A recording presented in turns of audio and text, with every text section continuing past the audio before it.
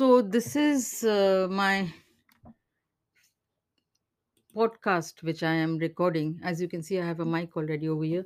So, this is my third podcast, which is available on Spotify and Anchor. As it's in the name of the podcast is Frontline and Chai.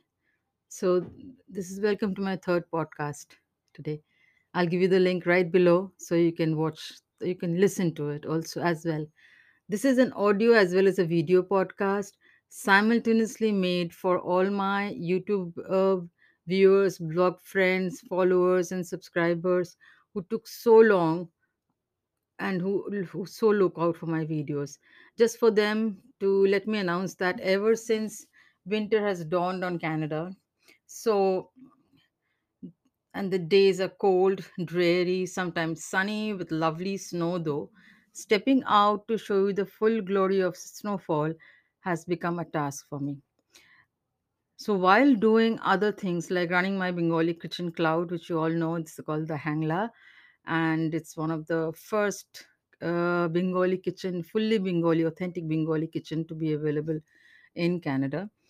And so doing that, writing my seventh book, which is another novel which I'm coming up with, and running household chores, I slice out some time to do a weekly podcast since I feel that the future generations may be spending more time with podcasts.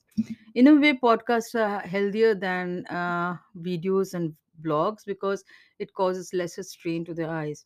You may just want to listen to it while driving or doing a treadmill or jogging or walking.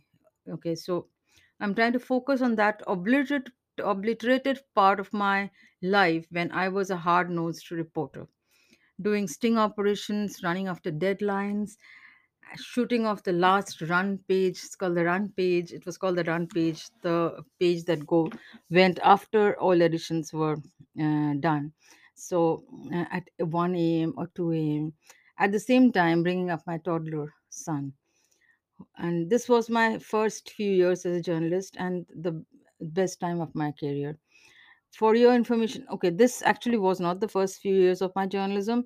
That happened even before I was married. So I was 21, 22, 23, 24. Those are the ages, those are the times when I was a hard-nosed journalist running after stories and reporting the from the base.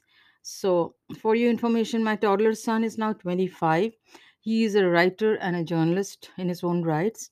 His name is Anish Chatterjee, so you will find him on Google also.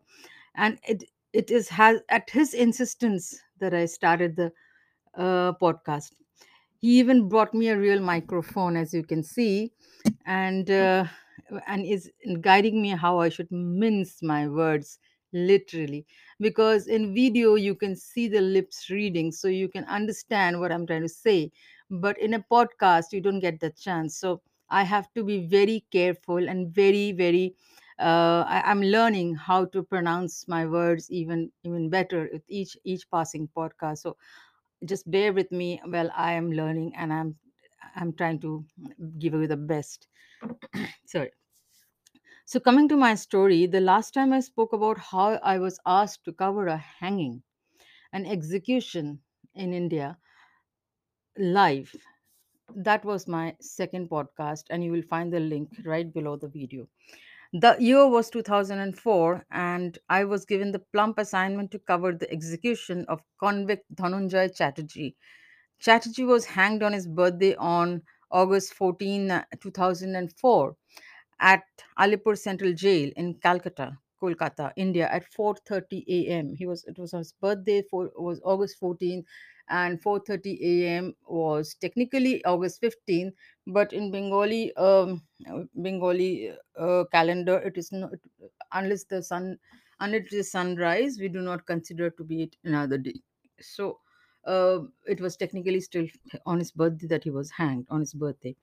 So he was a security guard who was executed. You can find him on Google. He was a security guard who was executed for the murder of 14-year-old Hetal Parekh on March 5th, 1990, at her apartment residence in Bhawanipur, Kolkata, India. And I was asked to cover that hanging live. So please listen to that hair raising story. at the link given below. And for all those who are listening to my podcast for the first time, you can just go on Frontline and Chai and listen to that podcast. It's my second episode. It's not, I haven't done too many episodes as yet, but I plan to do some, definitely with your inspiration and your comments. So once you start commenting and writing back to me, I will feel more inspired to do more podcasts and share with you a lot more such stories, not only with just myself, not only about myself, but with, I'm going to planning to interview friends who had even wilder experiences than I have had. So I'm hoping to sit down with them in a proper with a proper talk show where they will share their bone chilling experiences with you. I don't know whether Dhanonjoy Chatterjee was guilty or not. In my opinion, he was framed. Okay, and his family was used vehemently for the media war. And you can watch that movie Dhanonjoy. I think there's a movie on that, so you can see that movie and form your own opinion. I don't want to bring up a kind of buried story which has long gone and person is not going to come out alive, but I want to talk about the disgusting media war that happened that time. So in this episode, I will tell you, last in the last episode I told you how I was asked to cover the hanging, and how the only newspaper I was working with covered the hanging live. Like they did not, I was finally not permitted to go inside, but the actual hanging was covered live. So I have spoken about it in my past episode, which is called the when I was asked to cover a hanging live.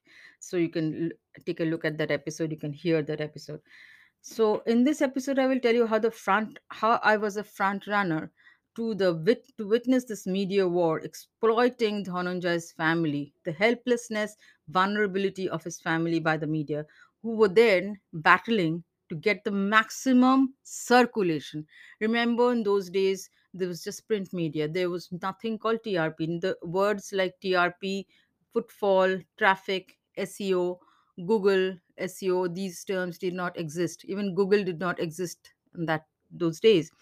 So they were getting the maximum circulation, and the maximum ad revenue was given to that newspaper, which covered Dhananjoy Chatterjee's execution live and his and the plight of his family. Most importantly, those who were being able to cover the plight of his family. Just talking of it disgusts me, but it happened. It is still happening. Okay, so for TRP, today is happening for TRP, for ratings, for traffic on the website. Even today, the helpless are being exploited. But when you see it happening in front of your eyes, you are disturbed. Okay, this till this part I've been able to write down. The rest of it is so volatile, so fresh in my memory that I'm going to talk about it. Maybe I'll come out with a lot of uhs and ers and ums. So you just remember this, I'm just talking from my head, I haven't written down anywhere. So I'm just talking from my memory, from my impression. So I'm talking it on the camera live, as well as recording it on the podcast simultaneously. So uh okay, that's a big stress on me, by the way. So, as and when it happened over a period of 2 to 3 months, when Dhananjay was pronounced guilty, and then Supreme Court, the first High Court passed his order of execution by hanging. Then Supreme Court passed the order, and then there was a huge media war going on among all the newspapers in that time. Those times, the media was covering their families, the plight of the families. Dhananjay's family was a Brahmin, and his father was worshipping, was a priest in a recent in a nearby Kali Mandir. So he was completely devastated by the whole thing, and he was at in the temple. He was just lying in front of Makali the whole day. He wasn't eating anything, he wasn't sleeping, and he was barely being able to even dress himself. Like, he was in that kind of a mental state. His mother was in total shattered. The family was totally shattered as they were waiting for the president to cancel his execution. So though that is the time when we kept getting pictures of his families. The reporters went and covered, and the photographers were running after their families like as if they were celebrities. Whenever the father went out, wherever the father went, wherever the mother went, photographers are hounding them, and they were pleading to be left alone. They were pleading to get out from there.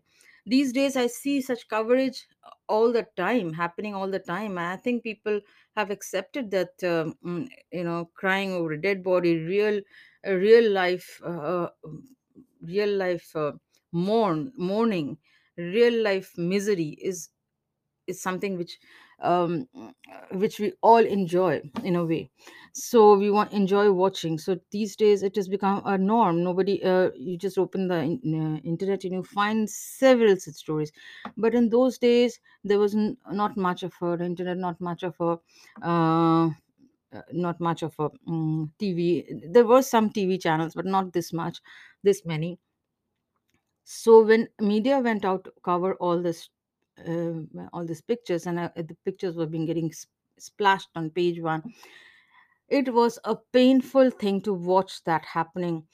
And the rush among journalists to be able to to take out the worst possible picture that shows the worst plight in a family, that itself so disturbing. Even then it was disturbing to me. I wasn't in that particular department, but I was watching it all around me because I was in charge of the international page. But I was watching it in all around me. So I remember one picture.